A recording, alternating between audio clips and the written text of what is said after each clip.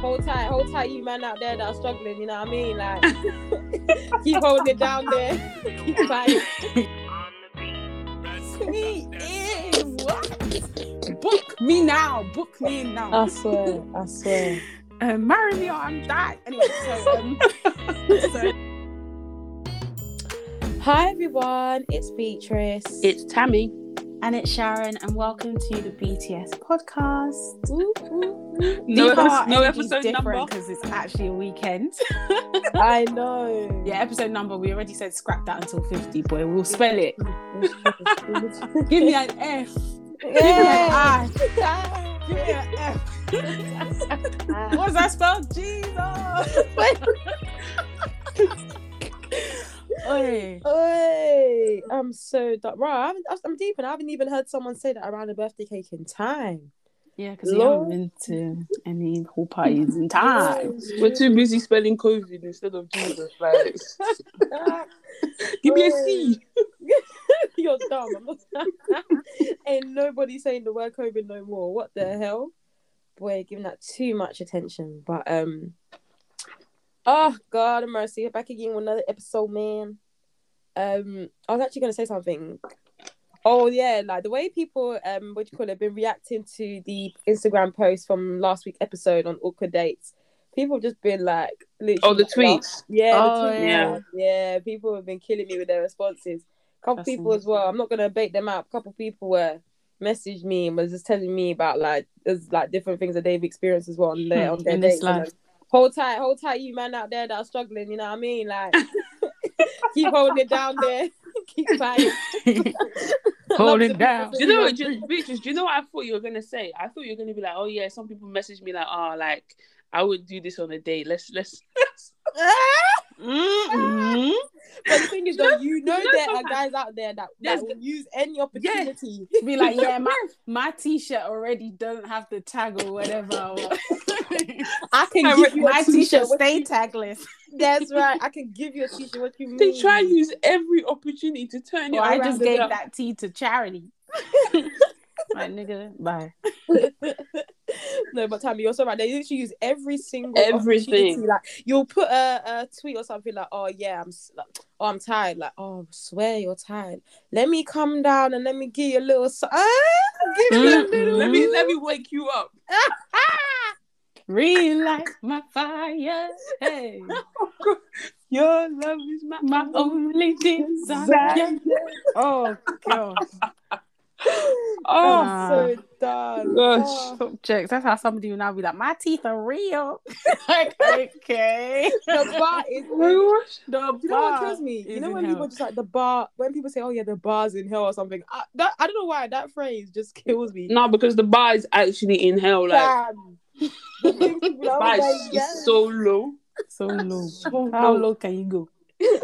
All the way to the floor. Anyway. Oh my God, please. Let's not make this into a singing episode today. Well, you be doing most of the singing. Let's be real. Okay? So you're really chatting to yourself there.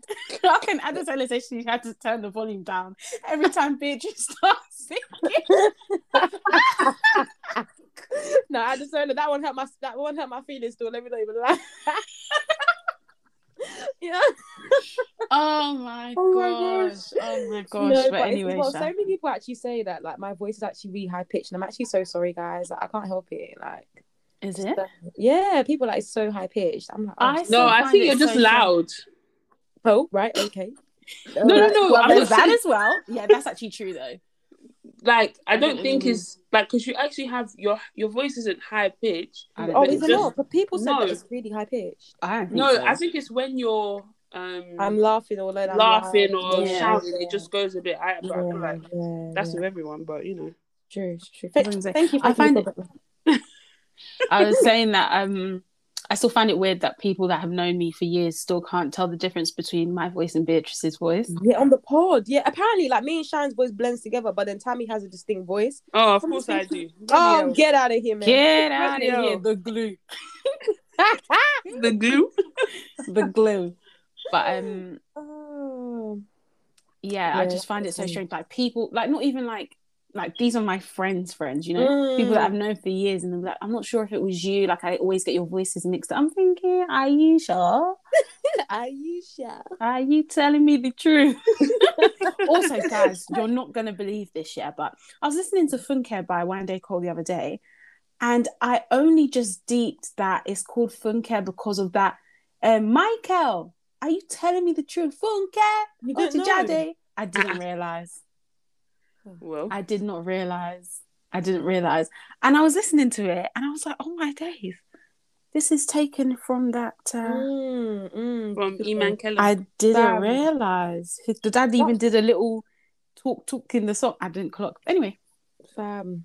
Shout out to him. I met him at Wireless. Honestly, I was going to say, you know, I keep on saying this. Anytime you mention him, I have to mention the video that Tammy took of him, at not the picture, so the video Tammy took with him at Wireless, because that video, I don't know why, it just absolutely kills me. And then it's the part at the end, Tammy, where you're like, oh, but how's your dad though? How's he doing? I'm thinking. No, do you know why? Do you know what it was? Because obviously that day, I think Sharon didn't go to Wireless that day. So Did she? She didn't go to Wireless that day, no. Okay. It was the day that she didn't go. Oh, the Sunday. Wait, so was this just the year before last? Yeah, 2019. Oh. Yeah, I didn't go on the Sunday. I just went on Friday, Saturday. So I was okay. So I waited for Jennifer, and then you guys. I think you guys were a bit late, but then I wanted to watch Tiwa Savage. Didn't even end up seeing her anyway because Jen was a bit late as well, so I'd missed the set. So then we just met two people outside. You know the bit where people take pictures. Yeah. So we're now just talking with these people, and I now clock like honestly, it must have been like a good 15 or 20 minutes in. I'm like, wait a minute, this guy is Iman Kellum. Like, I couldn't, like, you wouldn't think, like, you know, sometimes when you see influencers, they're like, you know, that they're YouTubers and stuff like that. But honestly, he was just with one other girl. They were just friends when we just started taking pictures and things like that. I'm like, wait a minute. You're Iman Kellum. That's when I just had to bring up. I said, wait a damn minute. I need to get this on film. So then I just started, it was cool. Like, we just started, I just started snapping him and stuff like that. Yeah, no, that was so cool. Like, you will. Sorry, guys, you can't see the video, but it was actually hilarious. Sorry. I might put it on our story. Oh, yeah. Do it. That's a good point. But anyway, Sha, how is everyone doing? Let's do a quick check-in, see how's your week, guys. No? Okay. I can go first. Yeah, my week was okay. I'm trying to think. Work was all right. Just a lot of things were like, okay, we'll pick this up next week. And now next week today. I'm just thinking, oh my days. Sharon, when I tell you, the way it is on Fridays, when everyone's like, okay, cool, Sharon, what was the words you were saying? Like, we'll pick this back up on Monday. Yes, we'll pick up where we left off. Like, Oh my goodness. Like, when I tell you, everything was just, we'll pick this up next week. Now next week has come. I had a dream about work. That's when you know. Oh, me too. That's when you know, like, Anyway, Sha, we committed to the Lord in prayer. Amen. But then other than that, I had a good weekend. Obviously went out again, which was really nice. And I did my hair as well, which was so last minute. I basically was looking through pictures from like summer and stuff, and I was like, oh, I forgot about this hair. And I was like, actually no, that's a lie, not that I had forgotten about it, but yeah, I think I was on the phone to my friend or whatever, and we were just talking about it, and then I looked through the pictures and I was like, oh yeah, this hair, like whatever, like I really liked it or whatever. Then I was like to her, can you just check if she's free for like Friday? And this was literally on Tuesday. And obviously, you know, with our other hairdresser, like, you got to be booking her in advance. Like, you know who I'm talking about. You have to be booking her in advance. So, like, I was like, she probably is not going to be free. But she was like, yeah, that's fine. Like, she's free on Friday. So I was like, cool, I'll just go after work and do my hair and stuff. And obviously, it's like a quick hairstyle.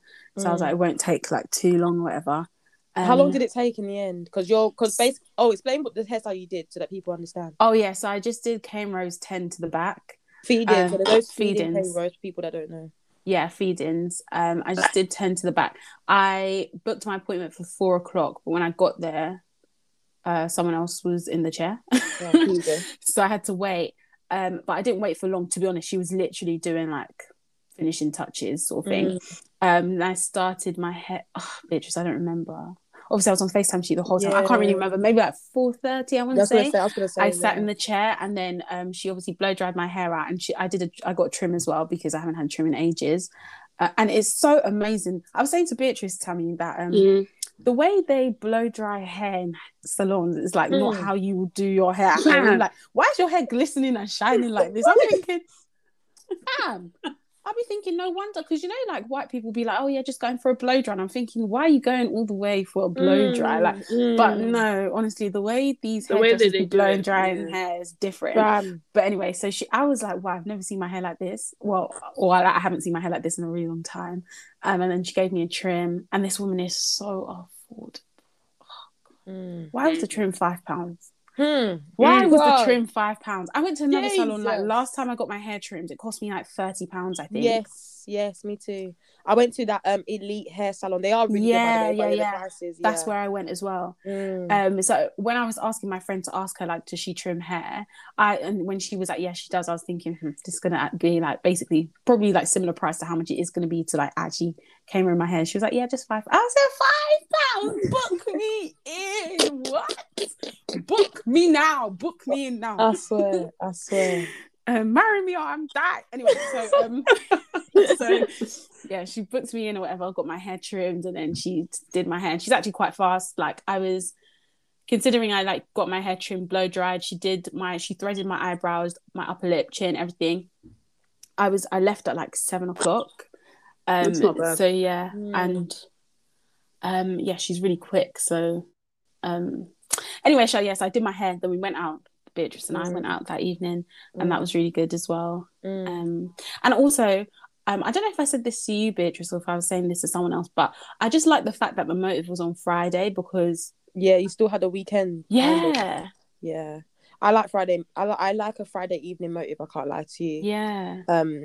Because now I'd still feel like, okay, cool, like it's still the weekend, even though it's gone you still quickly. got a lot. You got a lot done yesterday as well. Exactly. Like, you were able to do stuff. Yeah, true. But anyway, yeah, that was my week. What about you, Beatrice?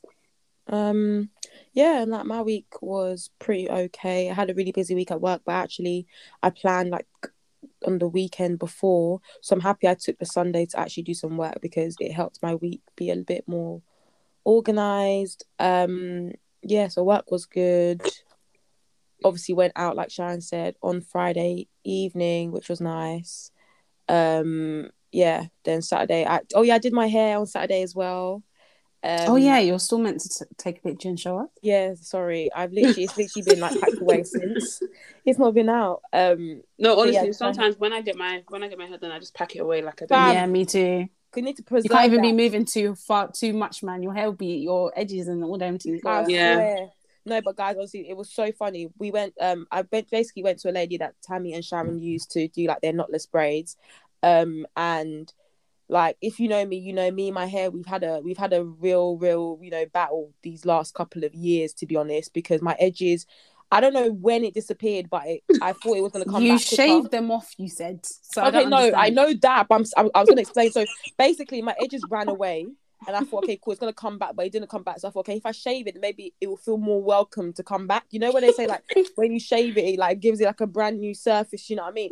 Nah, this one didn't want to really come back again. So right now, basically, my edges are just non-existent. The thing is, when I do like certain styles, people are like, oh my god, like your edges actually look really, like you do it in a way that looks alright, but it's all the bloody deception. That's me as well. I actually have like zero edges. Like, even when I was looking at my hair the other day, I was like, fake. I think my friend was saying like, oh yeah, you've even got edges, you're so lucky. I said, this is not edges. Like, I don't think you understand. Like, my hair used to start so much. Oh my god, my hair used to start so much further down.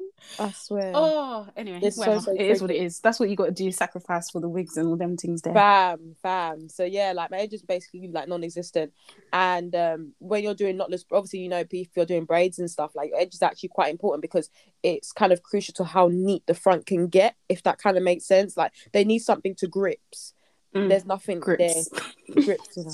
Grips. Not grips. To grip. Not grips. Oh gosh. My man, right now. Anyways, so they need something to grip right now. What right now? Right now.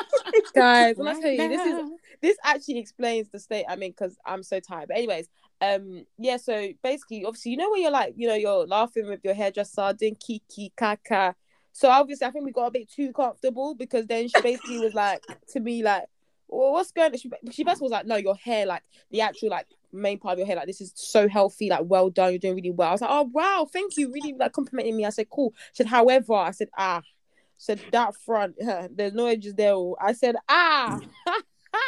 for your hairdresser to make that comment, I was like, yeah, this is peak. But can't lie though, she absolutely slayed it. Like there's some parts obviously that she couldn't really get into the braid, which is fine. But apart from that, honestly, I feel like this might be the best knotless braids I have done. Without a shadow of a doubt. Actually, probably the best braids I've done, period, including Nigeria. I'm not even gonna front now. Including Nigeria, because in Nigeria, I feel like some of them still have problems with gripping like the like. It's okay, but Beatrice, where did you go in Nigeria though? So I went in Lekki. I went to a salon in Lekki. Exactly. So this is what we're doing. Yeah, true. No, but even so, it wasn't like those. I do my hair in Nigeria, even though I've never done knotless, but the actual braids itself, like it's unmatched. This girl is good. Like the lady that did our one is good. Like I think she's the best I've ever in this country. Oh yeah, facts. But in terms of like Nigeria. Well, I on the mainland. Feel like one, it depends on who you're going to, but you know, some people they say that they know knotless, but they don't actually know knotless. Do you know what I mean? Like, so I think it's actually the fact that one, they might not have actually been 100% comfortable with knotless, but they just said yeah, they can do it. And two, actually, then as well, my edges was in a really bad state. So the braids, okay, let me know, like the braids itself were neat, but I just feel like the front, it just could never look like sharp because there was just a bit of hair in the front, if that makes sense. Yeah. But anyway, long story short, I know that this is a long, I don't know where people care about this thing, but anyway, long story short, now this way they actually did like a really good job, so I'm proper happy. And I'm just thinking about the fact that, you know, when you guys did your hair, like 5 weeks later, like it was still so presentable that you could still go outside. So when I was taking my hair out, I was like, I don't necessarily need to do this right now. Like I could definitely carry it still. And even then, I had it for ages. I think I took my hair out in February and I did it in December. And even when I was taking it out, and I'm not the type to like, I'll wrap it for the first like, you know, a few weeks or whatever. And then after a while, I'm too tired, I can't bother, I'll just go to bed like that. But it was still really like, it was still neat. And people, I was just gonna say that people even saying to me that I'm surprised your hair's still in, but I just think it's just the way she did it. Honestly, so I'm really banking on that because I'm just trying to from now to Afro Nation, God willing, if it happens, I'm trying to see what I can get in or squeeze in, or if I can extend like a certain hairstyle for a long period of time, so that, you know, the timing of it works out nicely, that I can get something done just before Afro Nation. But I was saying this to Sharon, I think even Tammy, we've even said it as well, like in that hot country, I don't think wigs will be seeing me. I think it's gonna have to be a braids thing, because remember I've been saying it's not even just the fact that it's hot, it's the fact that it's hot and it's a festival. I'm not going more than one day. I'm not carrying got to be with me anywhere. I'm not doing that. Yeah, it's true. It's that waking up and having, you know, when you're slumped as well, waking up and think about like when I tell you Dubai, I was living my best life, especially when you have your eyelashes done already, like and your eyebrows are done. Literally, what is there left to do? Yeah, you're right. You're right. Yeah, but, I told you, for me, it's braids all year except for my birthday. So them ones. I hear you. To be honest, it's just jarring that, you know, it's actually just so expensive, just generally to do braids. But But yeah, apart from that, innit, man's here, man's local. You know what I mean, local. This girl. How was your week? Tell me. My week was kind of simple, laid back, relaxed.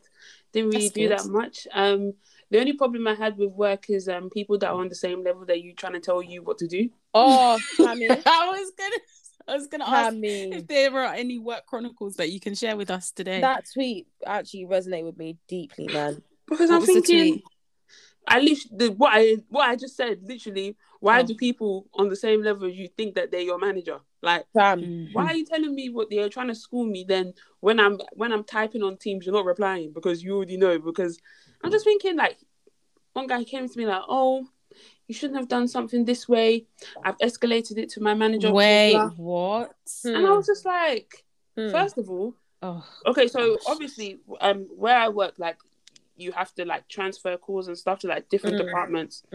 Cool. So I must have tried to transfer, but sometimes with the system that we use, there's always problems. So it just cut the call. So the call just cut, and I was just like, oh well, all right. And I was going to escalate it to the manager, and then this person. Bearing in mind, this person's on another team. I don't even know who this person is. That's how I now get a message in my team like, hi. No, he called me on Teams and I missed, it didn't alert me, so I didn't see the call.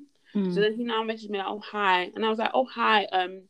I didn't see the call. It didn't alert me. He now starts saying like, oh, what do you mean? Blah, blah, blah. You transferred a call to my department and you didn't do it properly, blah blah blah. The customer was really angry, blah blah blah. I'm thinking, hold on, bro. Hold on a second, bro. It's nothing to ask me what happened. Like, I see that you transferred a call, but then something happened. Like, what's going on? You just want to start pointing fingers. And bear in mind, like you just said, oh, this is not your manager.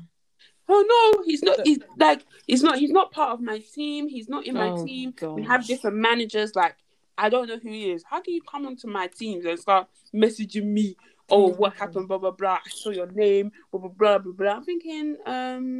First of all, you need like, and especially when it's on Teams, like it's different if you're on the phone to someone. Or you did like.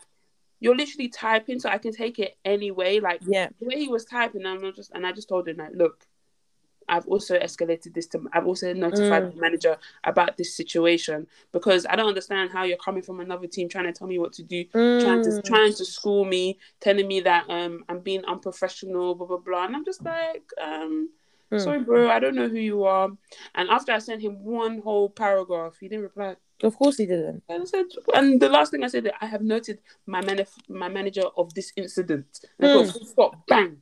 And he didn't even reply. Bang. And then I told my manager, and she was fine. She was like, yeah, she don't understand. Like, I'm a good worker. Blah, blah, blah. Other than that, my week was very good. Nothing was really happening. But I was seeing a lot of people out and stuff.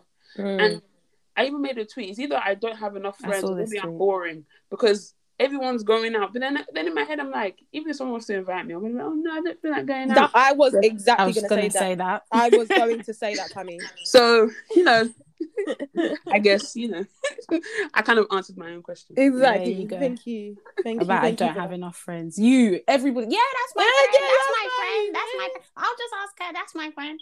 Don't kill me. But I don't have enough friends. Girl, bye. As in. Sorry, I can't help my network. Oh, get out. I'm so done. But just on like the week and stuff, sorry to like change the tone of the pod or whatever, but I just thought it was really sad about Jimmy who passed away after he tried to save that lady. What is his full name? Sorry, I know.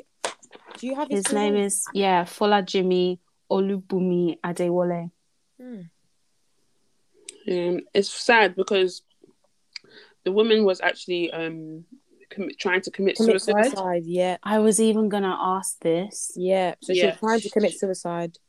Him and another guy jumped in, and the woman and the other guy survived, but he sadly passed away. And I think they were saying that they couldn't. This was around midnight as well. I think he just finished work, and it happened. And I'm just thinking, like, for it to be dark and you're jumping into the River Thames, like, that is, first of all, that is scary, and it's really brave of him, like, to try and put someone above himself or a complete stranger, and it just shows you how selfless he was in that moment. Like, for me, really tells you the type of person that he is. Yeah. So, like, I'm just thinking that if I was walking around London Bridge at around midnight and I'm seeing someone falling into the River Thames, not gonna lie, my first instinct would not be to jump in and try and save them. Way. As bad as it sounds, I think for me it'll be calling like some sort of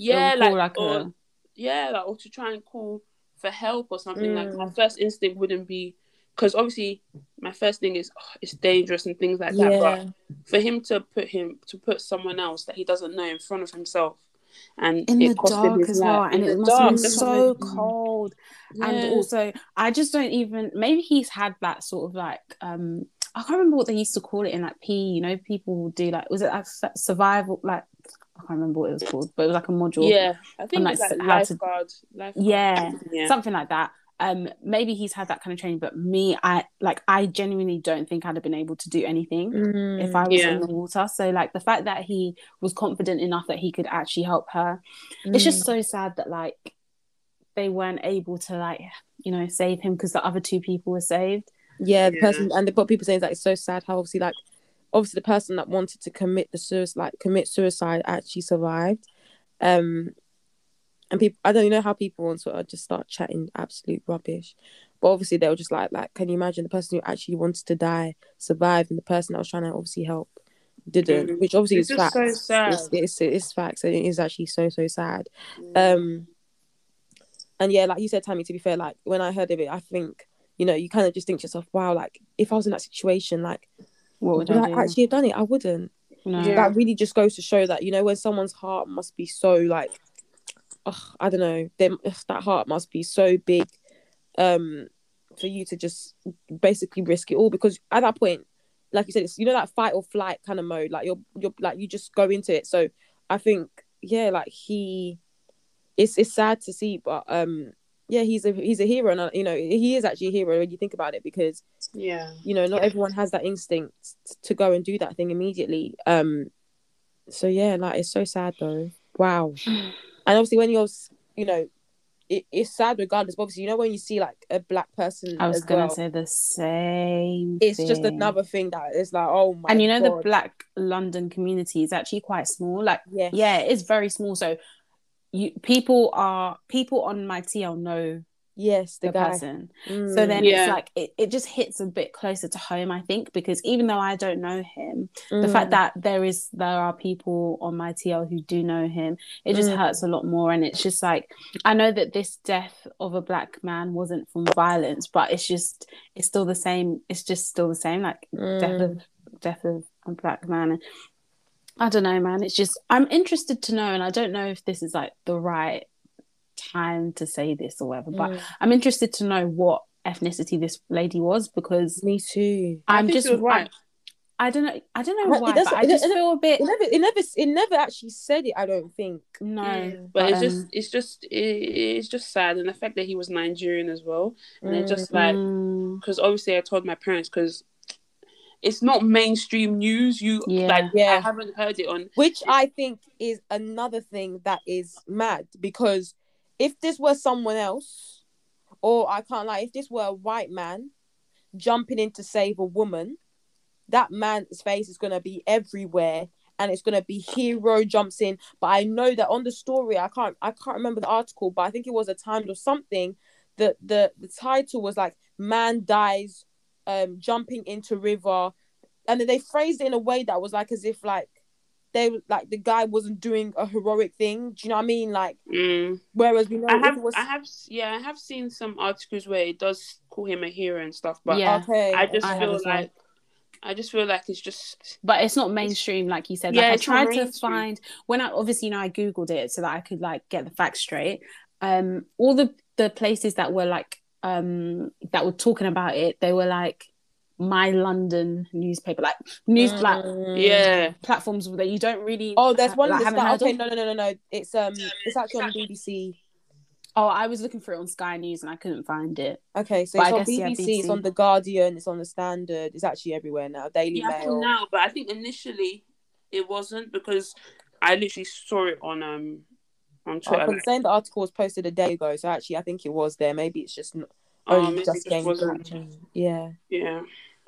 But it's just sad, because I was looking at him, and then obviously like people on the TL have been posting like videos of him and how he's been in like some people's YouTube videos and things like that, and it's kind of like he was literally like one of us. Like if we were to go to like a motive, or like he would probably be, not that he'd probably be there, but it's kind of like within the same community, so it's kind of like it hits a bit differently. I don't know. Yes. And he was so young as well. Yes. So young. Hmm. Oh, God. No, this life. He should rest in peace. Honestly, rest in peace. Yeah, Wow. honestly. Hey, God. Man, I don't know what it is, but I think because this is like the second black man to die in water, I don't know, it's just in the last like how many weeks? Like 2 weeks? Mm. I don't know, man. So sad. So sad. Also, I think another thing that's really sad is that obviously today, so for context, we're recording on Sunday, the 20th. Yeah. Sunday the 25th, and like news came out that Azalea died, which I thought was really sad, because obviously she's been fighting with leukemia since she was born. Yeah, no, honestly, that again. Because I think they were trying to raise money for her. Like, I think there was They did raise money. And it was like 1 million. There was like £1 million. And they actually did it. Yeah. But then I think they now said that they couldn't perform the surgery or something like that. Like, yeah, so essentially, I don't know. I think from what I remember, obviously, like you said, she basically was diagnosed with leukemia just like when she was born. And yeah, they obviously, the dad, who's Ashley Cain. If you guys don't know who Ashley Cain is, he basically was on the show X on a beach, and he's also, well, he was a footballer as well. So yeah, basically he obviously has like some sort of following, and he shared that that his baby girl basically was diagnosed with leukemia, and there's a lot of treatments and stuff, and obviously those sort of things are obviously not free. They're very, very expensive. And he basically shared the story, and I think that's when the whole fundraising thing, and I feel like there's been two different occasions where they raised money, but the major one was basically there was a treatment that I was discovered somewhere. I don't know if it's in Singapore or somewhere. I think it was Thailand. Was it Thailand? I don't know. I think so. Maybe it was Thailand. I don't quote me on that, but it was somewhere that essentially said that they were launching, how they have like trials, and like they've started testing, and they think that it's something that could basically help her. So this treatment was going to be extremely expensive. I don't remember what the target was set at, but all I know is that fundraising, like within a couple of days, they had raised £1.5 million. And obviously, like, to go and embark on those kind of treatments, you have to meet certain criterias. So essentially, I can't remember what was the actual criteria that needed to be met, but as obviously her condition was deteriorating, it gets to a point where it can no longer kind of be, it no longer meets the requirements for the treatment, if that kind of makes sense. That it needs to be at a certain stage. Once it goes past that stage, and obviously it's really hard to fight it. And unfortunately, as things had progressed, things had actually deteriorated quite rapidly ahead of when they scheduled this treatment, and therefore she was no longer eligible to actually have the treatment anymore. So I think he basically said, I don't know whether I'm right, or maybe you guys can mischange what I've said, but he say something along the lines of, because of that, like, they're now just going to stop all kinds of like treatment or whatever. I think the doctors advised that they stop, that they've basically done all that they can do. That's, I think, when they took her home. Yes, exactly, that's when they took her home finally, and they just spent some time with her. And then obviously, like Sharon mentioned, today is when unfortunately we heard that she passed away. And it's just so sad, because I think for me, the reason why it's sad, obviously it's sad just in general, but when it's just like a child is so, when it comes to like children as well, and for me, like I said already, cancer for me is a trigger thing. And the fact that it's a child that was going through this, and like children, like it's just so painful. Like, think about how adults kind of deal with it, alone a child. Like, what the heck? It's a lot for a baby to be dealing with, and you can see how much and how far the parents are willing to go. Do you know what I mean? Like, obviously, I know, not saying that other people who kind of stop are bad, because everyone can only take on so much, and each baby, everyone knows their own baby and knows kind of what things are, and obviously doctors will say different things at different times to different babies. But this family, you can just see how how dedicated they were to literally doing everything that was even outside of their own reach, obviously reaching out to others and all those things there. So yeah, that's for me reason why. And obviously everyone kind of was basically part of it. Do you know what I mean? Like, you know, everyone was really involved. So I think that's the reason why it really, really, really touched me to hear that, yeah, that she's passed away today. Yeah. Just pray that God gives them the strength, man. Honestly, because losing losing a child, that is a massive thing. Okay, guys, so as you know, each week we do a song of the week, and it's finally my turn again. Like Tammy said last week, all these guests, they've just been taking up the spot. But this week, I'm going to choose a song that I have not stopped playing since it dropped. Like, I'm sure Beatrice and Tammy, you probably know what it's going to be already. Yeah. But anyway, I'm choosing Jackpot by Crayon. That song is different. I don't know what it is. I don't know what it is about the song, but it is just, I think it's going to be my most played song in 2021. And I know that we've only just we haven't only just started the year, but like we're like a third of the way through the year, but it doesn't matter. Like, I just feel like that song is just going to be, it's like, it's similar to that. You know how I was obsessed with Love Nwatiti? I feel like it's the same sort of thing with Jackpot. But yeah, if you guys don't know, as always, we'll put it on our story and we will add it to our Spotify playlist as well. So check it out if you haven't listened to it. That reminds me, sorry, real quick, last weekend when we were at Thingy's birthday, and then when we were going through, I think, the playlist, actually, we were skimming through your playlist, Tammy, for songs to put on. And Ronaldo basically was like, "Oh, who the heck is Crayon?" And that for me, yeah, it just killed me. He was like, "What the heck? There's an artist called Crayon." I was like, "Nah, you don't understand."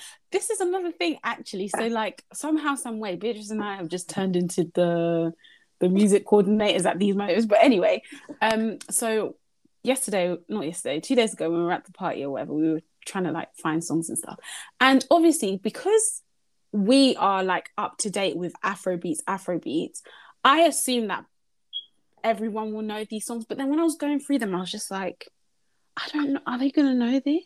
That's the thing. And also because we haven't been outside yet, people aren't as exposed to certain sort of like music. Do you know what I mean? Like the latest releases, you're not really exposed to it like that as you normally would. So that's why as well, I was just like, I don't know whether people would actually vibe to this. Like, we don't know. We haven't seen it in a party environment. Because, you know, there's songs that you just know, like, in a party environment, it just goes This off, will slap, like, yeah. It slaps. But because there's certain songs now that have obviously dropped this past year, in fact, that we just haven't seen in that environment. We're only knowing because maybe our friends in Nigeria have been playing the song. You know what I mean? Like, that's different. You can't compare it to a This UK is the crowd. thing. This is the thing. Like, I know we're obviously UK girls, yeah, but at the same time, I feel like because we have so many friends in Niger and we obviously like are exposed to their like stories and all that kind of stuff, to me, these songs are bait. But then you're not sure. Like even KPK, I was like, should I play this? Like, will they know this song? Yeah, like, exactly. They appreciate the you know what I mean? The effort. Yeah, trust me, because at this point, it'll just be Beatrice and I like, It's true because... It's true because the other day, my friend Nigel, he sent me a video of, you know, people doing this Bobrisky challenge. Yeah. He was like, "Oh, what song is this?" This came out last year. How are you asking me what song is this in April? Can you imagine? I said nah. Obviously, things ain't clicking in this UK. That's what honestly. So you can't blame them. If people aren't like. Naturally, when you think about it, most people do hear a lot of songs when they're out. Like, we haven't been out. Do you know what I mean? We ain't able to really vibe like that. Yeah, but you're saying that, but KPK has been... Yeah, but Tammy, don't even... No, but Tammy, that's also fully Yoruba. Like, I don't even think, like, even if we went out, I don't even know. Like, now, maybe because of the whole Bobrisky TikTok thing, but other than that, I don't think in the UK they'd really play that. Like, that is totally Yoruba from start to finish. Like, it's not really... Like, I don't know. Like, I don't think... It's not like a burner. I think we're getting confused with... Yeah. Nah. KPK, that song was so big. It's kind of like... Yeah, but Tammy, we're talking about in the UK. Well... It's I guess I'm in the wrong country then. Because for me, when I heard it, like, you know how Davido does his he does his like little snippets before songs drop and stuff. So obviously from that moment I said, I'm locked in. Do you know what I mean? But I did actually, people who aren't really locked in like that, they wouldn't really know. And like Sharon said, to be honest, like I don't know whether that song, even like now, if as things are opening up and people are like going out and stuff, I actually don't even know whether people even be receptive to it, just because like Sharon said, it is fully Yoruba. Nah, they'll be receptive. I hope so, because the beat just is as a dance just because just I feel like the song is everywhere. Well, obviously because as you said, we got a lot of friends in Nigeria. But I'm just thinking like, I remember when I first heard the song, not that many people knew it. But then obviously like over Christmas and then start of this year. But then obviously the whole Bob Risky thing that really elevated the song. I feel like in this country it elevated the song, because in Nigeria KPK has been playing even before they even had like the official video and everything, like it's been playing. So that reminds me of that Loaded and Cash App. So that reminds me of E-Wallet as well, to be honest. Like E-Wallet, I think was where people from Bob Risky's video where he did she did a dancing thing to E-Wallet, like that song. I think people didn't even know about it as well until then. So people just only interact with the songs when they hear it, like either in a viral video or in a club. So yeah, I think it's so different for us, especially like because, well, I know Beatrice, you say that like you're not really an Afrobeats person like that, but by default, like obviously with like Tammy, me, and everyone else that is like fully invested in Afrobeats, I think by default we're likely to even come into contact with more songs anyway, just because that is like my drug.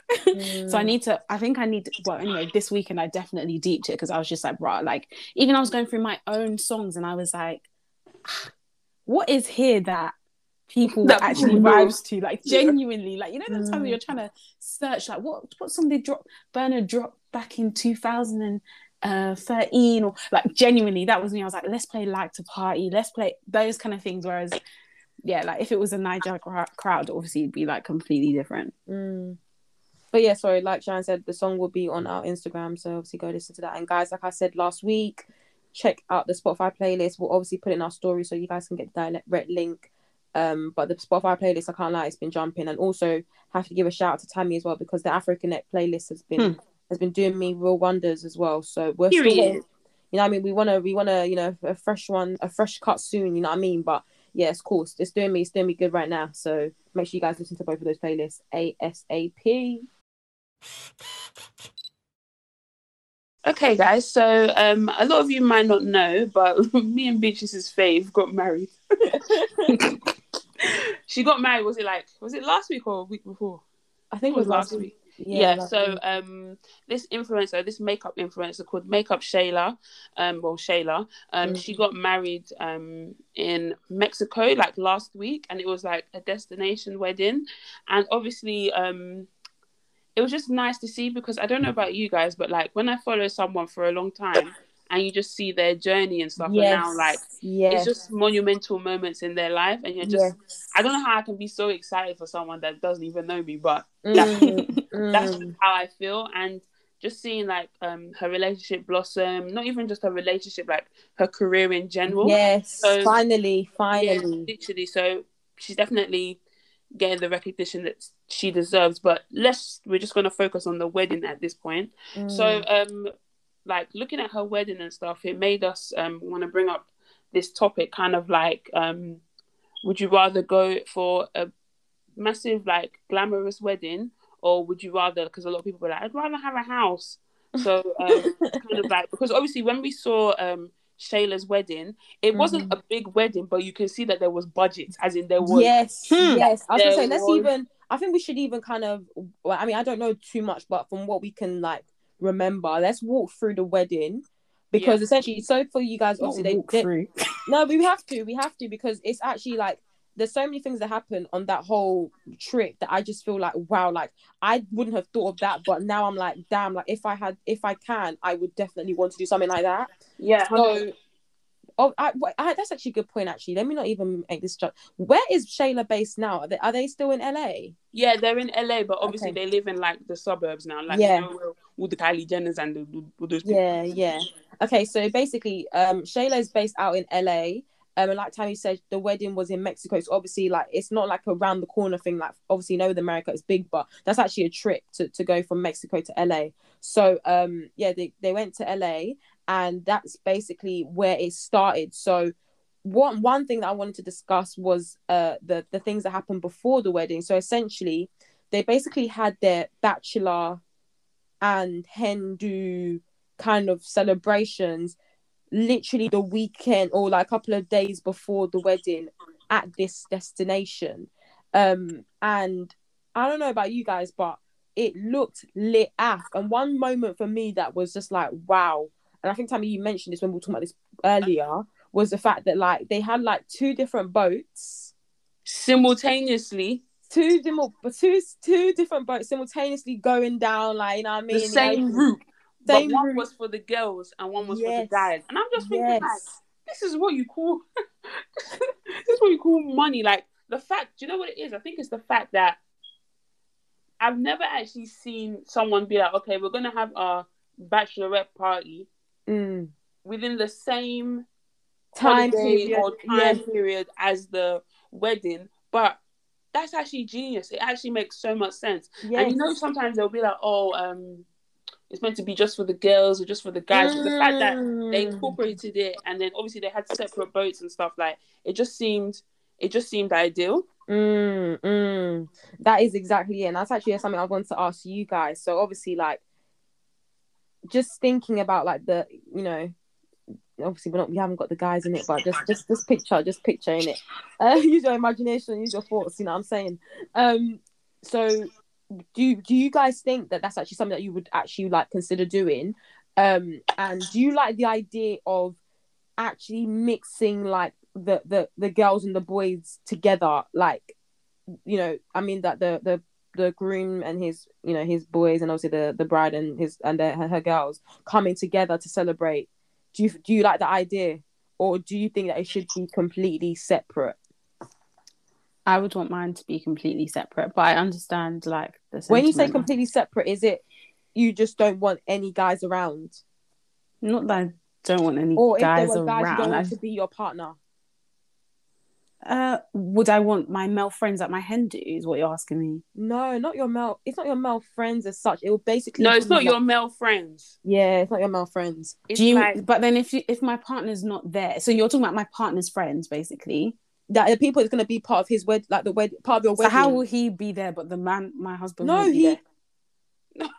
I thought you just asked that now. You're saying, is it that you don't want guys, or is it that you don't want your husband? But I'm thinking, okay, but if the guys are there, then obviously by default. No, but I'm saying, you know how obviously what women typically do when they do their hen do, they go there, then like they'll have like different like guys that's not even like they don't know, like, you know what I mean, if you're going like away or something, like foreign people like treating you like hanging around with you, that's what I mean. Do you want a case to be where it's like, well, I can't say all the tourists should leave. Like if they're guy tourists on holiday, then like that's fine, but like I would want to just do something like just with my girls, like girls only, and like my husband can do his own, or my fiance can do his own thing with his guys. But the thing is, though, I feel like they still did that. I mean, obviously, okay, maybe it's not. Yeah, just asking you. No. I get what you mean. Because I feel like my answer's wrong. But carry on. No, I get what you mean. I'm just saying that I feel like with that situation, though, do they not kind of get that? Because obviously, like I said, like the girls had their own thing, the guys had their own thing. Fair enough, they were like gone on the same route, but then obviously then they had the opportunity to come together. So you're just saying you just want it separately. I think what they did was really nice. Destination wedding, so I don't know if hen dos normally happen at, but it would just make the most sense. You might as well just do everything in one go. If you're doing a destination, like I understand the whole idea of just doing everything in one go, but I think I would just like to have it completely separate. Like I don't know why. I just think it'd just be nice to like you do your own thing, I do my own thing. Then later on we can be talking about, oh, this is what happened here, this is what happened there. Like not that we have to all come together. Like, I'm still going to see you tomorrow. Like, do you know what I mean? I don't know. Interesting. What about you, Tammy?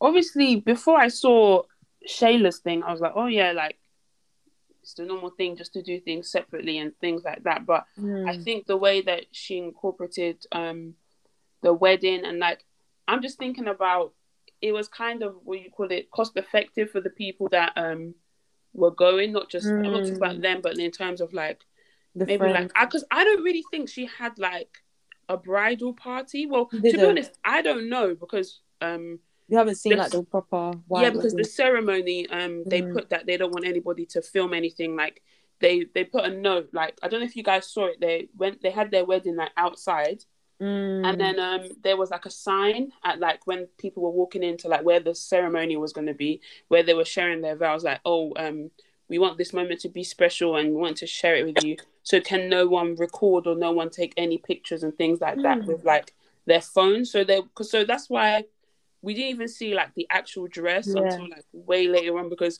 her reception dress was different from the dress that she had her thing in. So I think what was I going to say?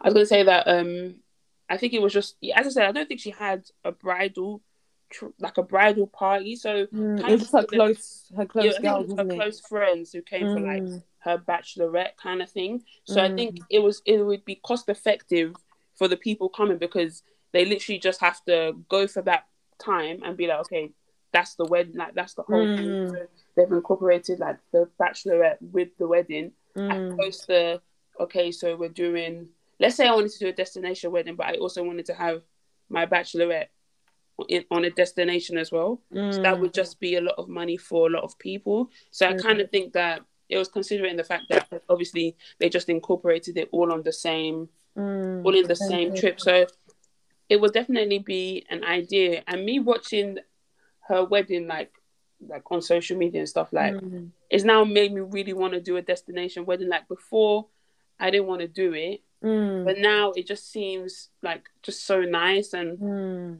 this UK, like even if like honestly not this UK. No, honestly, because obviously my dad my dad went for a wedding in Nigeria last month, and just in terms of like venues, atmosphere, everything, it just like the UK just ain't it just doesn't have. First of all, everyone uses the same damn halls in Tottenham or North London. Like, we're tired, everyone uses Curvan banqueting, whatever. Meridian Grand? Meridian Grand. Meridian, bruv. What? And it's just like there's that no place like even me. That one's nice. I know. That's not lie. Yeah, Meridian Grand is nice. Like, I've always said that if I was to have a wedding, it'd probably be there. But in terms of like variety, aesthetics, like we don't have anything in this UK. Like there's no, and I'm just thinking like if you're abroad, you already know that you're probably you probably might want to get married outside, but even if you didn't, it'd be fine. Or like in the case of Nigeria, the wedding that my dad went to, if you see the way they transformed that place, like in terms of decoration, you wouldn't even know it's the same hall they would. Like it's so nice, and they take I can't lie though. The issue with getting married in the UK is that a lot of people stay in London, but there are so many nice venues. If you wanted to stay in the UK, there are so many nice venues outside of London, because my uncle got married was I'm hearing a bit of feedback. Okay, when my uncle got married was really, really nice. And what I really liked about his wedding as well is that we were there for like a weekend and stuff. And then the day after his actual wedding and stuff, he had like I don't know what they called it, like a post-wedding breakfast or something for like all of the family that had stayed over, and we all had our own cottages, so all the family stayed on the grounds where they got married in like little cottages and stuff, and then we all came together for breakfast the following day, and it was all really nice. Like, so I think London, like just restricting yourself to London is the actual issue. Like I don't think it's the UK, because there's a lot of places in Wales that are really nice as well. Yeah, we went to Bath, and it was like I can't remember what they called it, but it was like basically just like fields and fields and fields, and there was one building where my auntie like got ready and stuff, and it was so nice, and the pictures were so nice. And then they got in like a little carriage thingy, and then she drove to like the place where they got married, and when they got married was outdoors as well. And then you walked over to like where the actual reception was. It was so like genuinely, if I got married in the UK, that is the sort of thing that I would want. But anyway, I just thought I'd point out. I actually get that, but for me now to go and say, okay guys, I'm getting married and I'm getting married in Bath, everyone will be thinking, what the hell is going on? Like, but it's your wedding. No, so who is everyone? I understand that it's my wedding, but in my head I still want to be considerate of a lot of people. Like I wouldn't want everybody to spend a lot of money. Like, if I wanted to do if I'm not going to do my wedding in London or Essex, then I might as well go abroad. Like, do you know what I mean? Go abroad, because you want to do it. Like, I know for my uncle, like, he set up transport, so like it picked everyone up.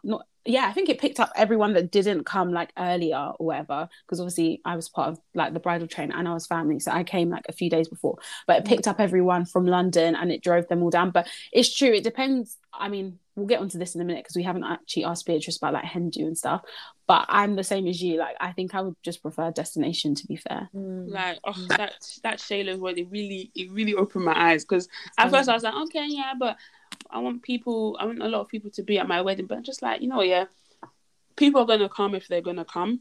Yeah. You know what I mean? Exactly. That goes with the whole location in Bath as well. Like, it's actually your day, so wherever you want to do, people will make the effort exactly. to go that extra mile. But Beatrice, what, like, in light of Shayla's hen do and stag do sitch, like, what are you now thinking? You know what? Yeah, now you've spoken about it, I actually think the reason why it works for them is because, one, they were basically a couple already, so they obviously live together, right? So they already have friendships as a couple, right? So it's very different where you're, for example, living at home and you have your own kind of separate kind of groups and stuff from your partner, because obviously, like, you're not really like moved in yet. Obviously, when you're going to be in a relationship, things will begin to merge, but there's a different kind of merging where you live with someone, and also for them, like, they're also a bit older than us as well, so it's very, and like their friends are married couples, like, do you know what I mean? It's very very different. It's a different group, do you know what I mean? So I think for me, if it ends up being that I'm with someone and actually we have, a lot of friends, I think this will lead on to what we want to talk about in terms of even like who would be on your bridal train, or not even just those, like, bridal trains, for example. Like, it just depends on who makes it, and if that group actually happens to be a group that is very very linked with the male part of, like, my partner's group as well, like, then I don't have an issue us kind of going out and doing it together, because everyone will feel connected. It will actually feel more of like a massive, like, I don't know. I think you've summarized it perfectly. Perfectly. That's exactly my thinking. Because you're right, like, Desi and her husband were there. There were other few couples, and like, she obviously had all the ladies at her stag, and their partners were on at Les's. She had all the ladies at her hen, and then all the guys were at Les's stag. So it makes sense. But if they're separate, then it's just kind of like, what is the point? If they're separate, coming together, because I don't even know you like that. Yeah, exactly. I think the living together aspect of it is key, because obviously, just to give a bit of background, he actually was never living in LA. He lived I think he lived in like Detroit. In New Jersey. Was it New Jersey? I don't think it was New Jersey. I think it was New York, actually. Sorry. No. I feel like it was somewhere like, is it Detroit, Michigan, those kind of places? Like, I think it's somewhere like that. And then obviously somewhere like that. And then he moved to LA, so he kind of like went into her life, if that makes sense. So he kind of had to adapt to and then make friends with all of her friends and things like that. So it's relatively a lot easier if all of your friends are the same friends that you were going to invite anyway, if that makes sense. So I just feel like, as Beatrice said, she kind of summarized it quite well. Like, if you've established friends like as a couple, then it would be a lot easier to integrate that into a joint / split kind of hen / stag do on the same trip. So just going back to what we were talking about earlier about like UK weddings or destination or whatever, and when we say destination, I don't know if we're including Nigeria in that, but anyway, I guess we'll clarify in a minute. But what is you guys' preference, do you think? What, in terms of Nigeria or just no, I just mean, like, do you have a location in mind that you're like, this is where I want to get married? Or is it kind of just like, I'll make that decision when I'm with my partner? Or do you have like, a preference? Do you want me to go first? Yeah, go on. So I think for me, obviously, like, we're talking, well, we ain't got no partner. So one, it would... Why do you keep reiterating this? This is what I was going to say. We know we're single. The reason why it was going to affect what I'm going to say is because when I'm with my partner, if we have, obviously you might go on trips and stuff, or like there might be a place that actually like is now becomes like symbolic to, yeah, do you know what I mean? Like symbolic to you both or something, like, then, I would obviously go with that. But I genuinely feel like I'm in two minds. I feel like sometimes I've seen some people do the whole, and I think Uchenna actually, Uchenna, when she was planning to do her wedding and stuff before COVID affected it, the idea of, allowing people who might not be able to travel to still joining in the wedding, like, and have some sort of part in it. So if that means, okay, doing the traditional in London and then doing the actual white wedding and stuff abroad, then that to me would seem like the perfect thing. Because one, obviously, like, I actually feel like now, like, watching these weddings and stuff, I really want my wedding, if possible, to be not small. Small's the wrong thing, but youthful. And I know that's when I say, it's good to see the youth, but really and truly, like, it needs to be the majority of us rather than our parents and their friends, if that makes sense. And I feel like doing a destination aids that, and it helps. It helps control. First of all, it helps control the numbers. Yes. Control the crowd. Or literally control the crowd. Mali, I was going on. Mali, and step forward. Because I know a lot of people that chosen to do a destination wedding. One of the main, like, obviously it's the aesthetics and the whole night, but one of a big reason as well is that they're able to control numbers. Like, with you do your wedding in London and things like that, it's easy for anyone just to be like, okay, I'm just going to bring Willy to come and start bring in all these people and things like that. And I've always said, like, I don't mind having a big wedding. Like, I actually don't mind. Like, I would want my parents to want to invite their friends and stuff, because I just feel like it's a celebration. It's a celebration, and they want to share that with the ones that they love as well. So I don't mind my parents wanting to invite people, as long as you're contributing, it's fine. Like, as long as you're putting the money forward, then it's fine. And I feel like they would do that. But in terms of like, sometimes on the flip side of me as well, I just want it to be a bit more. I guess the traditional can be the whole.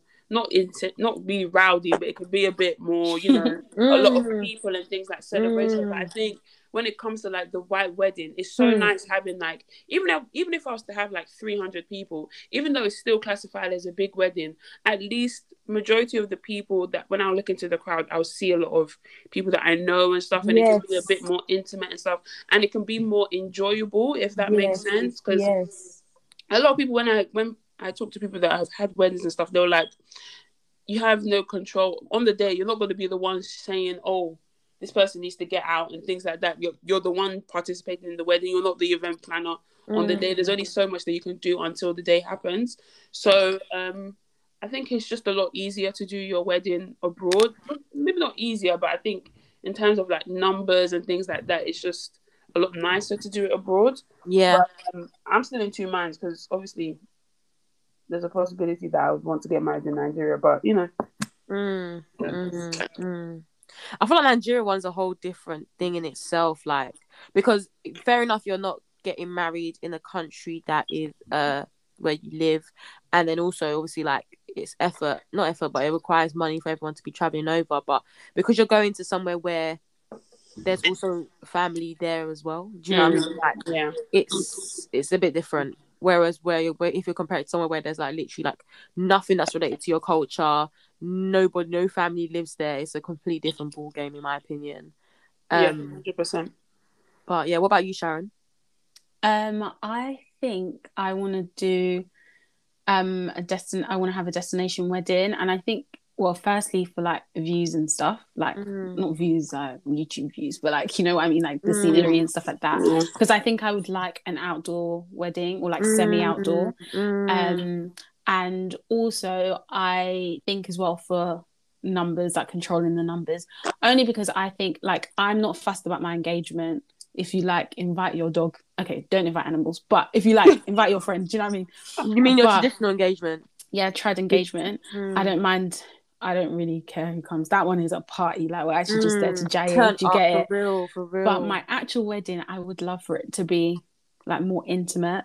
And yeah, like I just don't want to be crying and I'm looking into the crowd for like moral support, and then I'm seeing somebody, and I'm thinking, who the heck are you? But no, anyway, yeah, I don't know. I just think that there's just something.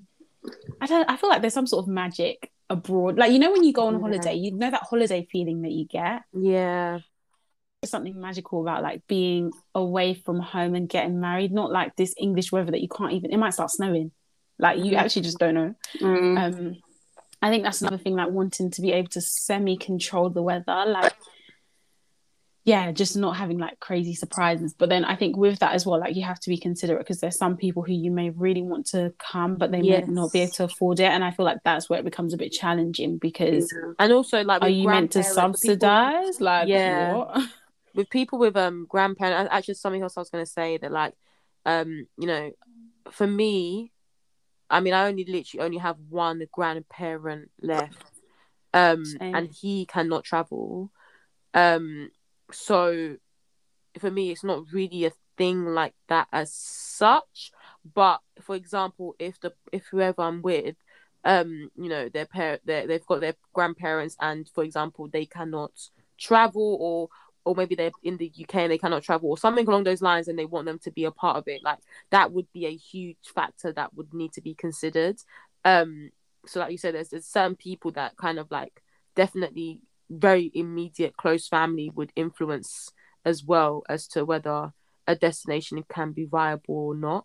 Obviously 100. God willing and stuff, but we thank God our parents are all in good health as well, that we're not in a position where our parents as well cannot travel or anything like that. So that's also something that I know that other people would definitely be having to consider, whether their parents are even able to travel and things like that. So yeah 100. I think, like, you know, if I wasn't able to have a destination wedding, I had to do everything in the UK or whatever, then it might just be a thing like where I do like vow renewals like 10 years later, like abroad or something. Like I'm not I'm not fussed. I'm not like, oh no, I'm putting my foot down here, like this is exactly what I'm doing. I think a lot of it will be influenced by what my partner wants to do. But obviously as women, I think like you take control of what happens on the day. So like I think I'm not sure if my partner would really be fussed like that. But yeah, I don't know. I think a destination wedding with a trad in the UK. I used to say that I wanted my trad to be in Nigeria,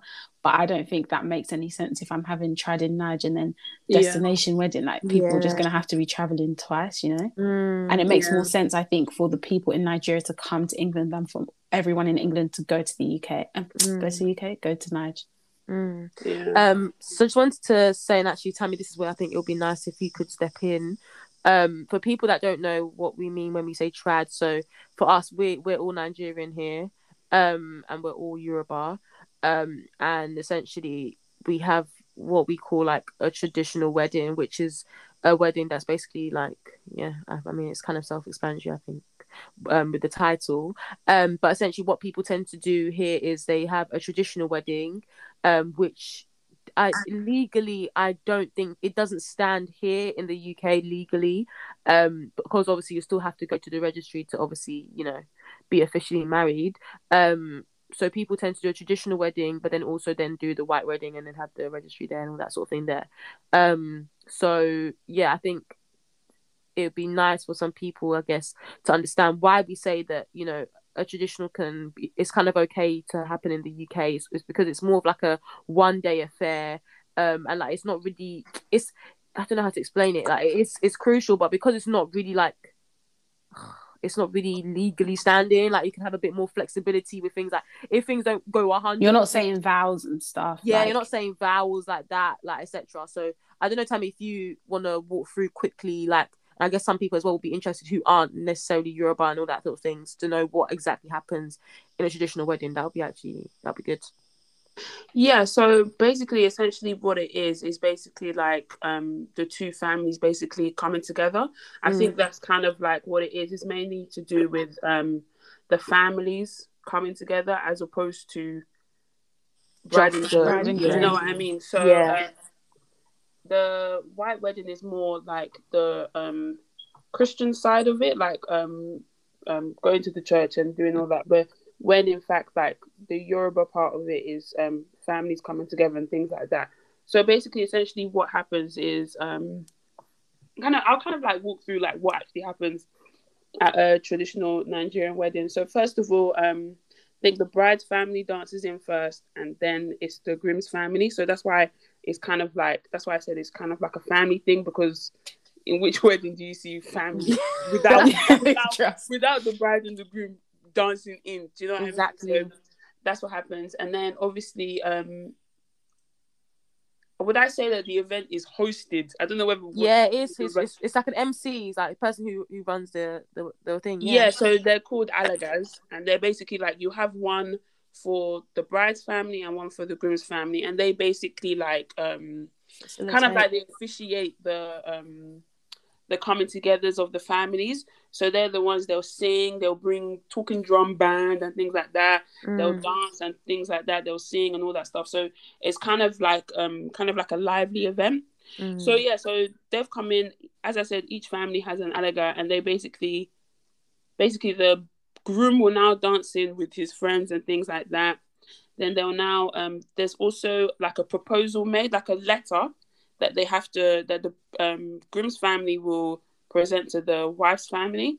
So it's basically like a proposal letter, like just, I've had to read one of them out before as wait, I think I'm getting it wrong.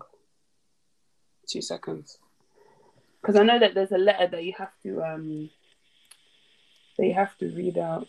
Okay, yeah. So basically, so I was right.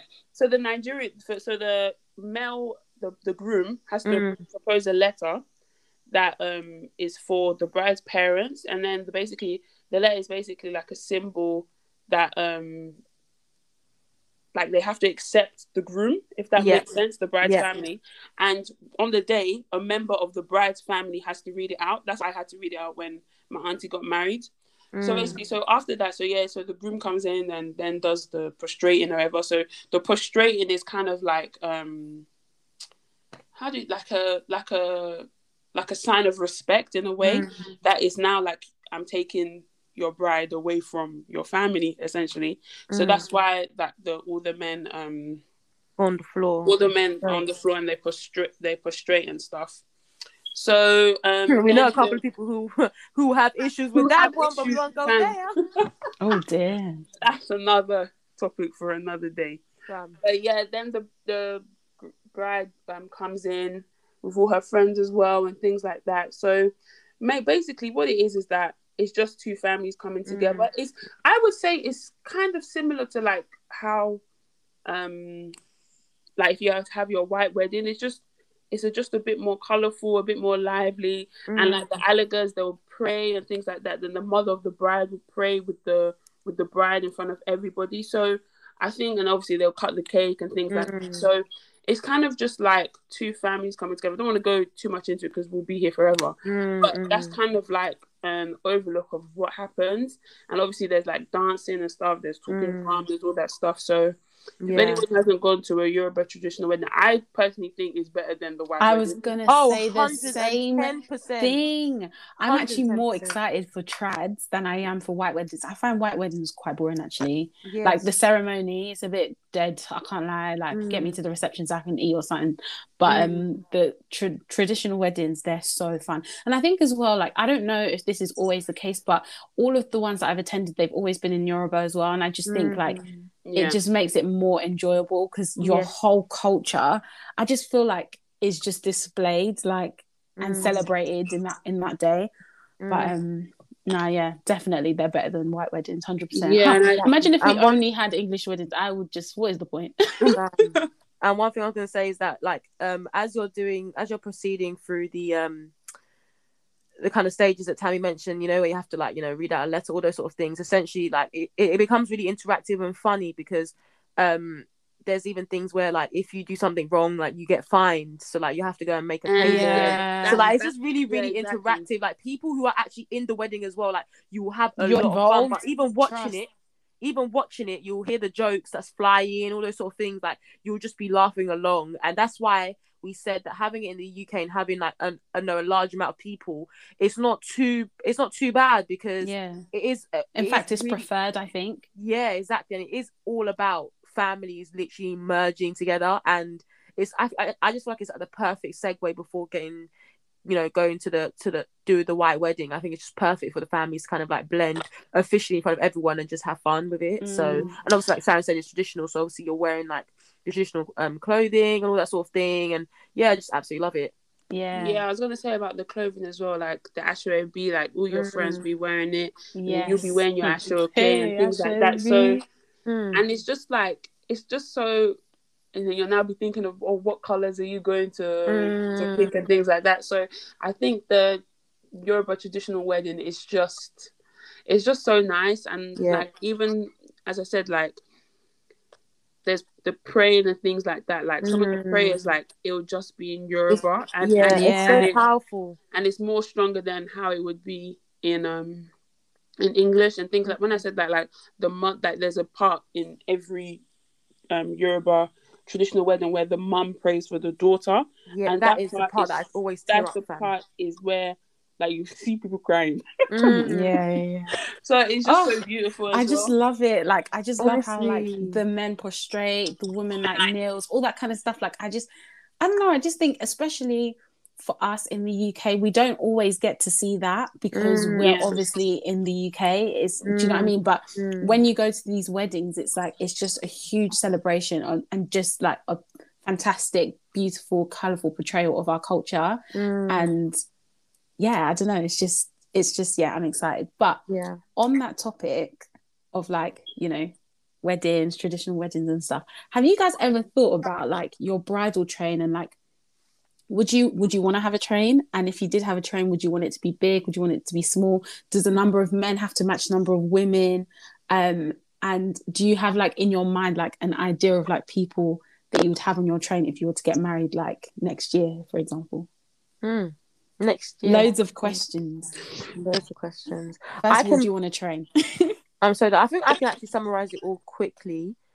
And again, I'm sorry, I'm basically sounding like a broken record here, but I genuinely do believe it depends on who I'm with. The reason why I say that is because getting that balance between people who have been there in your life, but then also people who are part of your relationship, I think is key.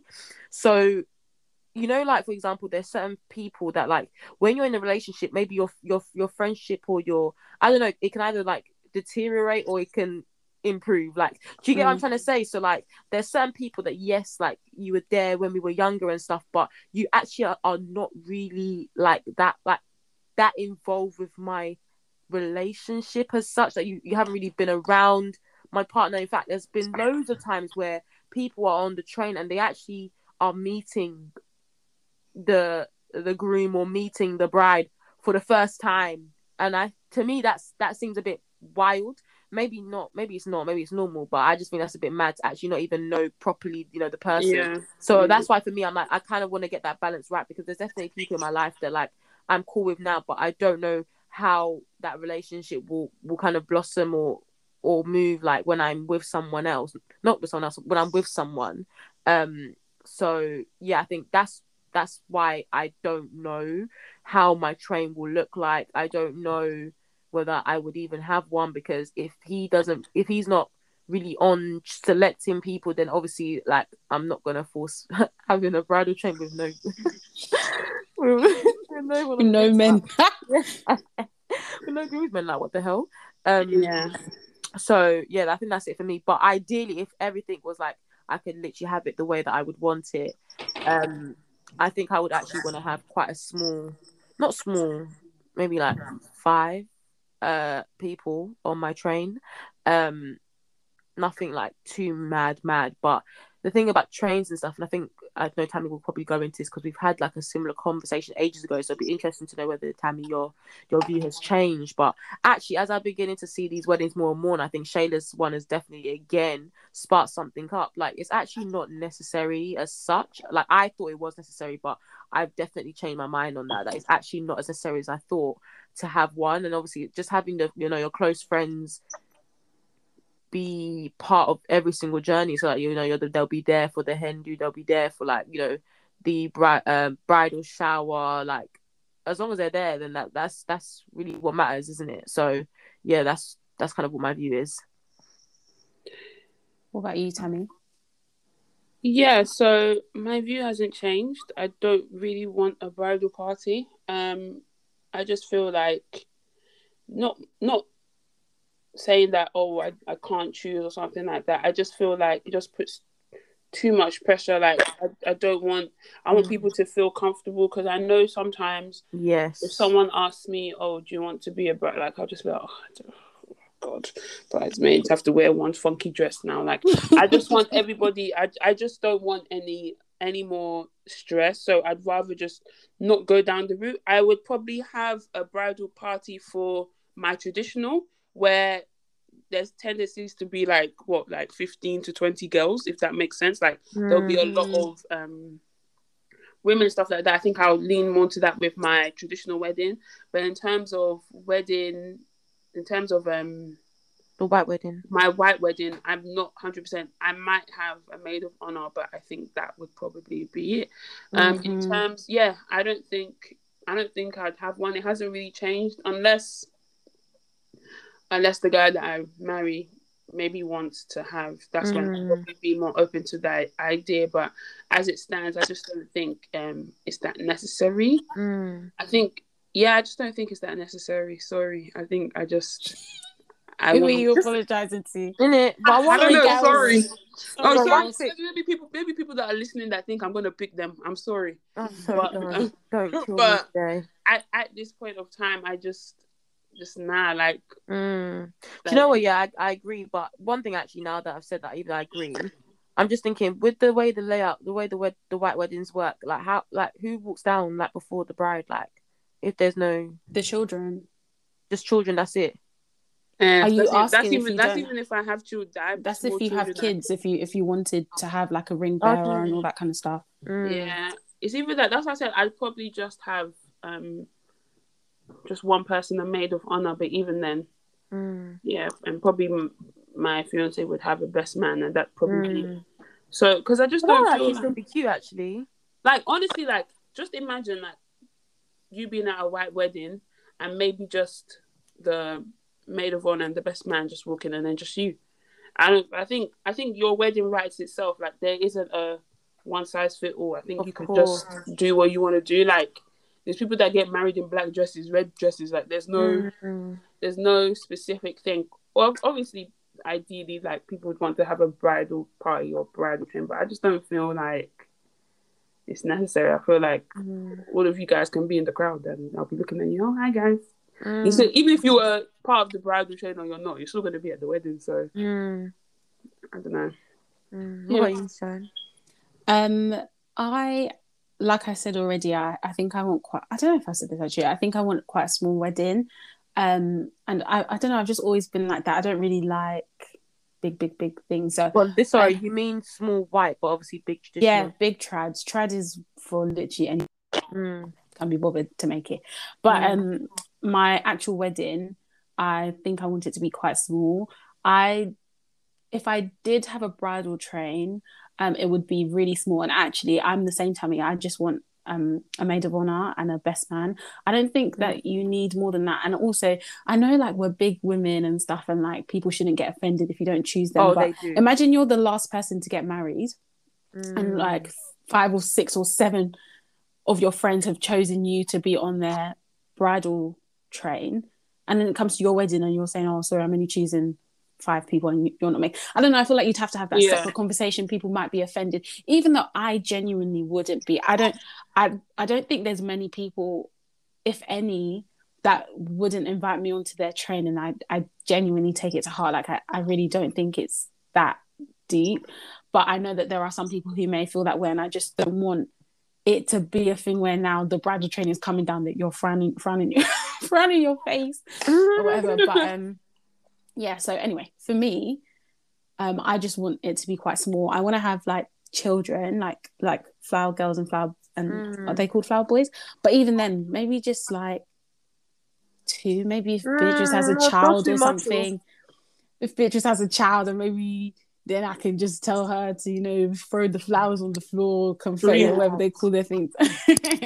But no, I'm just joking. But yeah, I think I just want a maid of honor and a best man, to be honest. I just want it to be quite small. The only things I do think that it might impact is like, you know, when you're on Bella Naija and you're watching all these weddings and stuff, and you're seeing all the ladies getting ready together. I feel like that looks...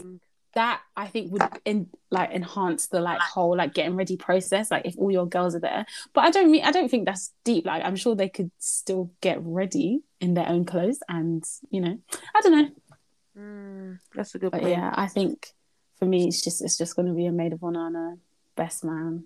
But I don't know, again, like you said, Beatrice, it really might change. And it kind of depends as well on what my husband wants to do, because I think I'll just mirror what he does. Because if he's like, oh no, he's got like 4 of his guys that he wants to, then I'm obviously going to have to find 4 girls, because I'm not just going to have a maid of honor and then there's 4 groomsmen. Do you know what I mean? I'm looking like I don't have any friends. I wanted to ask a question. So obviously when we first started the pod, I said some people would be like, oh yeah, I'd rather have a house than have a big wedding. So like, I just wanted to throw the question out there, like, does the wedding matter in the sense that it has to be glamorous or things like that? Because some people will be like, oh yeah, there doesn't need to be that many people, we don't need to do that much, or I just want to go to the registry or whatever it's called, or the court or whatever they call it. Like some people genuinely think that a wedding is a waste of money. Like having a big wedding is a waste of money. So let's say you had a fiance that would be like, oh, I don't really think we should spend that much on the wedding. Like, what do you think you would say? I think I'd agree, only because like I mentioned, I want to have a small white wedding. And I think part and parcel of that is that naturally I probably won't spend as much as I would if I was having a really big wedding. And to be honest, like where I'm going to be living for the next like however many years is important to me. And actually, I think I've said this before on a different pod, or at least to Beatrice, I can't remember. But when I think about my future, I actually don't think about like a wedding. I actually think about the home that I'm going to live in and the lifestyle I'm going to have. And I don't know, I just never really picture like, oh my God, I'm going to have this amazing wedding and it's going to be this and it's going to be that and my dress is going to be this. And like, I genuinely don't. Like, I feel like I'm quite simple. So not that I want to have a basic like bog standard wedding, like out the box wedding, like no. But I want to have a nice wedding, but I would much rather, if I had to pick like nice wedding or nice house, or dream wedding or dream house, I'm always picking dream house. What about you, Beatrice? No, like 110%. Like anyone would be silly to not pick a house. Do you know what I mean? Like if you had to choose your dream something, like a dream wedding and a dream house, like come on, let's just be real. But however, I'm of the opinion where I will really work hard to get it all.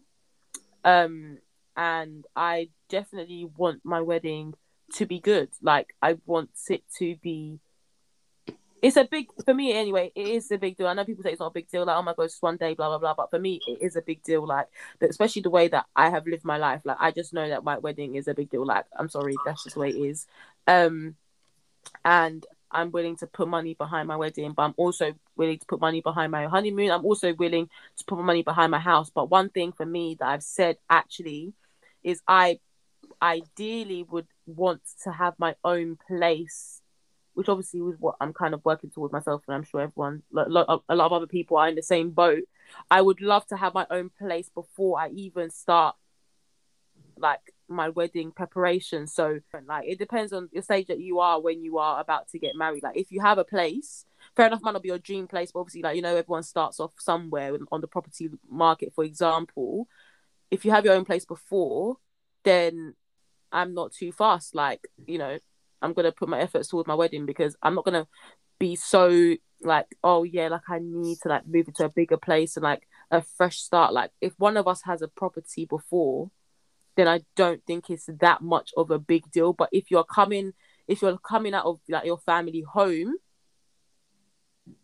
it's a bigger deal then. If that I want a big wedding. Sorry. I want everything.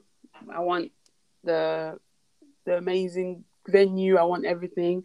I want to spend a lot of money on my wedding because I only plan to do this once. So I want it to be a memorable day. And I know people probably thinking, oh yeah, but having a memorable day doesn't mean you have to spend a lot of money, but I want to. So I'm going to do that. Hopefully I'm in the position that I can do that. So that's what I want to do. In terms of the question, would I rather have a home, would I rather pick my dream home? Yeah, some people genuinely think that once you get married, like you have to have everything all put together, but you still have the rest of your life. So yeah, I would love my dream home the second I get married, but if I don't, then it's still fine, because I'm thinking, okay, obviously when my parents got married, I still lived into that house by the age of 12, and then I moved when I was 12 into a better house. So it's kind of like all these things are attainable. Like it doesn't have to be right at that second. Yeah. And I feel like with the way everybody, like social media, everybody seems to have a lot of money. So that's why everybody has their dream house when they're 25, which is generally not the case in a lot of situations. So for me, even if I spend a lot on the wedding and then that eats into the house that I want to buy, then that's fine. I don't mind waiting another 6 months or 1 year or 2 years until I get into the house that I want to. But I just want that day to be memorable. As I said, it's one day. I don't plan to do it a second time. So I'd rather just get out of the way, do it, know that I had a good time. And money comes and goes. So whether I don't have the house right second after the wedding, it's fine. It's still, as I said, it's still attainable. I can still get it. It doesn't have to be right then and there. I can get it in 5 years. I can get it in 10 years. But people still make do, if that makes sense. So it's like some people think it's the end all just to not have the house right at that point of time. But a lot of young people, like for me,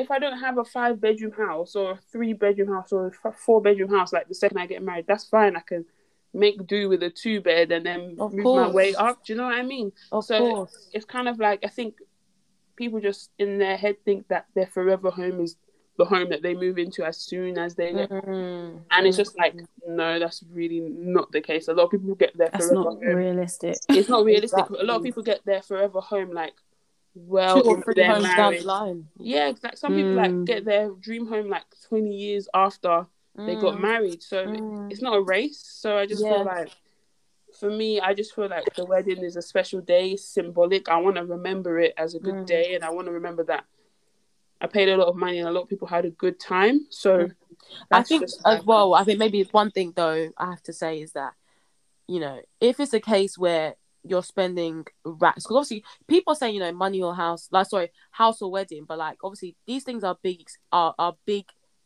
expenses. It's not a case where it's like something small. Do you know what I mean? Like you're going to be forking a lot of money. So I think there definitely is a case where sometimes it can be a bit silly. For example, where let's say you're both living in your parents' home.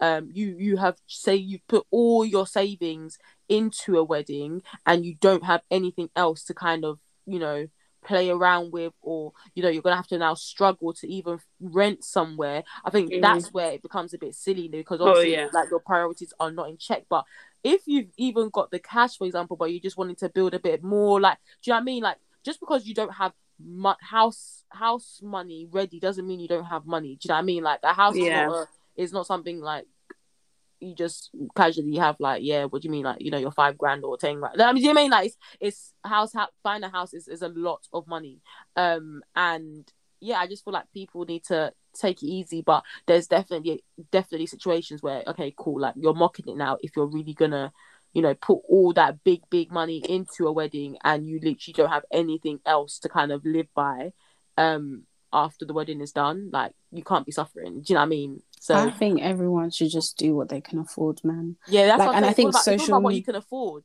Yeah, and I think social media like has a way of just like portraying this idealistic view of like how your life should be. Like, if you're in a position where you can only afford to have a small wedding, then just have a small wedding. Like, I mean, it depends. Like, some people are really different, and maybe they wouldn't mind staying engaged for a lot longer so that they can get the wedding that they want. But then some people, you might not be in that position, and then whatever, like, you might just have to do a vow renewal like 10 years later, because you know that some people do that as well. They're like, they didn't get the wedding that they really wanted, so they're going to have like a vow renewal or whatever, and that's going to be their special day again or whatever. Like, I think you just have to honestly just do what works for you and your partner. Can't come and kill yourself at the end of the day. Shy. It is well, but like everyone says, we need to do the wedding. Like Sham said it perfectly before. Like, when you think about, you know, your actual partner and stuff, you don't. Well, I don't know about you guys, but you don't actually just focus on the day. Like, it's actually about the relationship you have between the both of you. So I think regardless, like, as long as you kind of do something that, you know, is symbolic to both of you, and you're obviously happy with, you know, the relationship you're in and stuff. Like, I think anything will kind of just kind of run in to keep it real. Do you know what I mean? Like, obviously you want to do glamour and stuff, but as long as the actual marriage itself is what you want, then I think, you know, you're more likely to kind of not go over the top sometimes, because you realize actually, like, there's more to it than just this one day or whatever. And even there's more to it than a house, like, and buying a house, because you don't need to buy a house to be married. So yeah, there's a lot of things. So that's my opinion, Shah. Okay, guys, so we've come to the end of this episode. Thank you guys so much for tuning in, and as always, you know, we drop an episode every week on Monday, so make sure you guys, you know, follow us on Spotify, follow us on Apple Podcasts, follow us wherever you guys listen to, and make sure you turn on notifications so you guys know when we drop another episode. But yeah, we hope you guys enjoyed the discussion today. I definitely did. And, you know, to Mr. Man, if you're out there, you know what I mean, I hope you're getting the money, because it's gonna be expensive. That's all I'm gonna say for today. But yeah, thank you guys so much. Make sure you guys follow us on our socials. That is BTSpod_ on Instagram and on Twitter. And also, guys, like, please send us like anything you guys want us to discuss and stuff. We've got a few lists. We've got a list of a few things that people have said, but please keep like suggestions like coming in and stuff. That we'll really appreciate that. So, you know, we can speak on what needs to be spoken of. I don't know whether that even makes sense, but anyway, we move. So thank you guys so much, and we will see you guys in our next one. Bye.